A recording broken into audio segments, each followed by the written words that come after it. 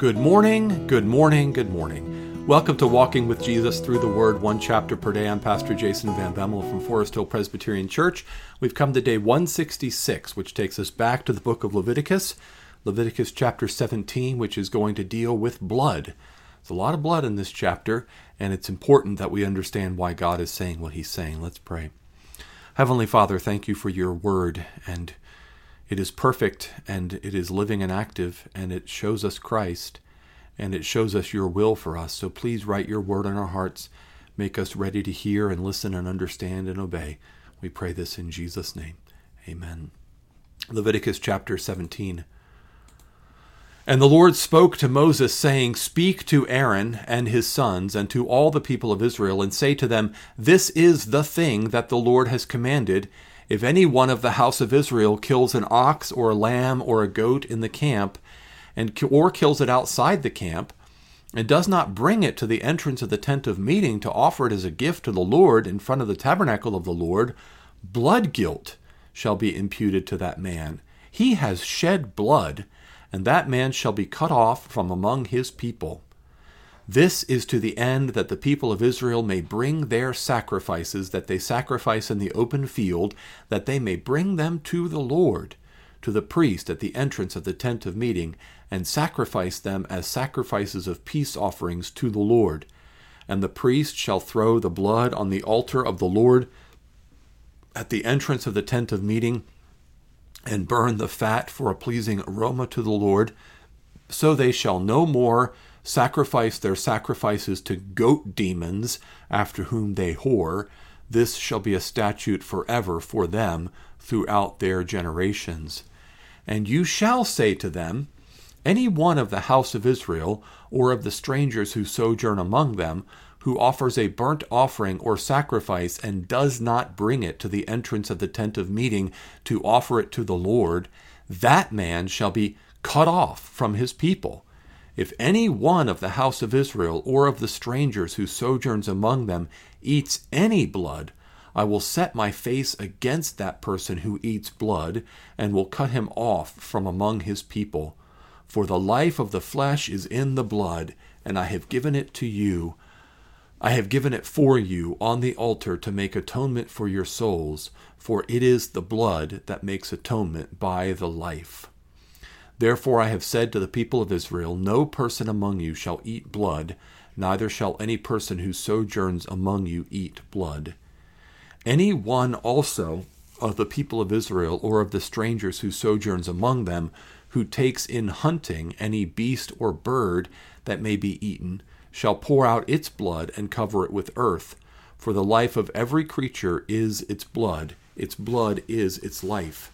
Therefore I have said to the people of Israel, You shall not eat the blood of any creature, for the life of every creature is its blood. Whoever eats it shall be cut off. And every person who eats what dies of itself, or what is torn by beasts, whether he is a native or a sojourner, shall wash his clothes and bathe himself in water, and be unclean until the evening. Then he shall be clean. But if he does not wash them or bathe his flesh, he shall bear his iniquity. This is Leviticus 17 in the English Standard Version. Of course, we're using esv.org, as we always do for our on-screen text display. So the blood. The blood is so important. God says in this chapter, the life is in the blood. The life of the animal is in the blood. It is blood which carries to our bodies the oxygen and the nutrients and the energy and the antibodies and the white blood cells, and everything is in the blood. And so blood is incredibly significant to the Lord, who is the giver of life, and also that Jesus pours out his blood, his life, on the cross. So there's different levels of things that are happening here in Leviticus 17 as throughout Leviticus. There is the highest level, the truest fulfillment, which is ultimately to point us to Christ.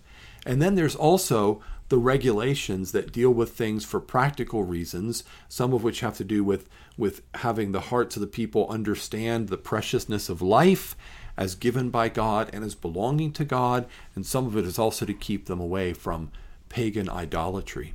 So let's start at the lower level and we'll work our way up. So to keep them from pagan idolatry, this is pointed out explicitly in verse 7, so they shall no more sacrifice their sacrifices to goat demons after whom they whore. This shall be a statute forever for them throughout their generations.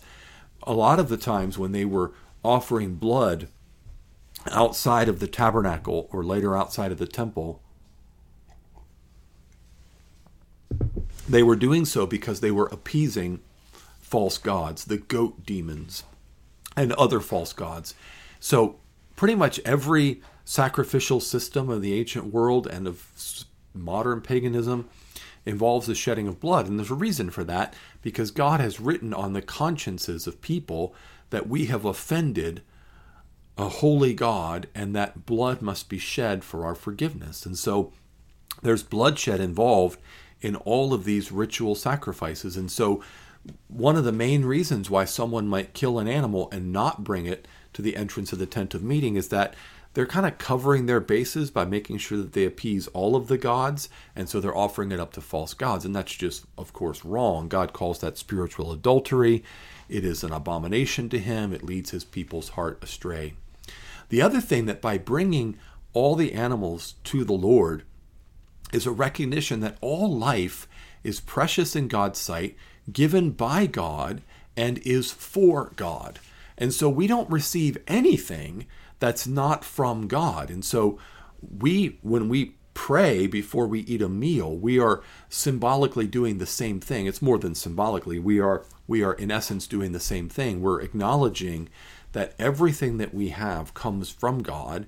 It's given to us as a gift. It's not ours to just take for ourselves because we earned it and all those sort of Americanisms that we think. No, everything is a gift from God. And so we give thanks and we ask God to bless the food because it's a blessing from him. It is a blessing from him. And so I think it's appropriate to pray at meals as a way of sort of doing the same kind of thing that God was calling on his people to do. If you're going to have an animal, if you're going to kill it, if you're going to eat its meat, you should bring it to the entrance of the tent of meeting. You should offer it as a sacrifice of peace offering to the Lord. And again, the sacrifice of peace offering, which is specified here in verse 5, that's the one where the worshiper gets to eat the meat.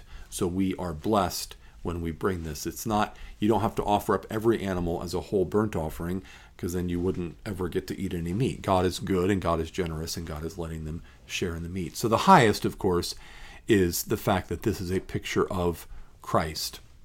And that is that atonement is made by the blood. So starting in verse 11, for the life of the flesh is in the blood, and I have given it for you on the altar to make atonement for your souls, for it is the blood that makes atonement by the life.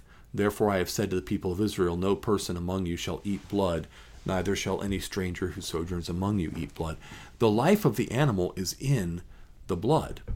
Verse 14, the life of every creature is its blood is its life. Christ poured out his blood as a propitiation for our sins, to satisfy divine justice, as an expiation for our sins, to cleanse us of all of our sin and wrongdoing. He made atonement on the altar of the cross by his blood, that is, by offering up his life. And so blood is precious. The wages of sin is death. We earn from our sin the penalty, the payment, the wages of death. But the gift of God is eternal life through Jesus Christ our Lord. This is Romans 6:23. Why is it that we can have a gift of eternal life through Jesus Christ our Lord? Because he shed his precious blood and paid the price. He paid our wages, right? He settled the death that we deserve. That's why Hebrews tells us that without the shedding of blood, there is no forgiveness of sin, because the Bible tells us the soul that sins will surely die. And so blood is a reminder to us of the preciousness of life, but also of the costliness of sin, which is ultimately paid for by the Lord Jesus Christ. Let's pray. Lord Jesus, thank you for paying for all of our sins with your precious blood, that you might redeem us from sin and death and make us forgiven and alive forevermore before you. We thank you and praise you, Lord Jesus. Amen. Amen. Well, tomorrow, Lord willing, our plan is to continue in Leviticus, going on to chapter 18. Hope you can join us for that. Have a blessed day in the Lord.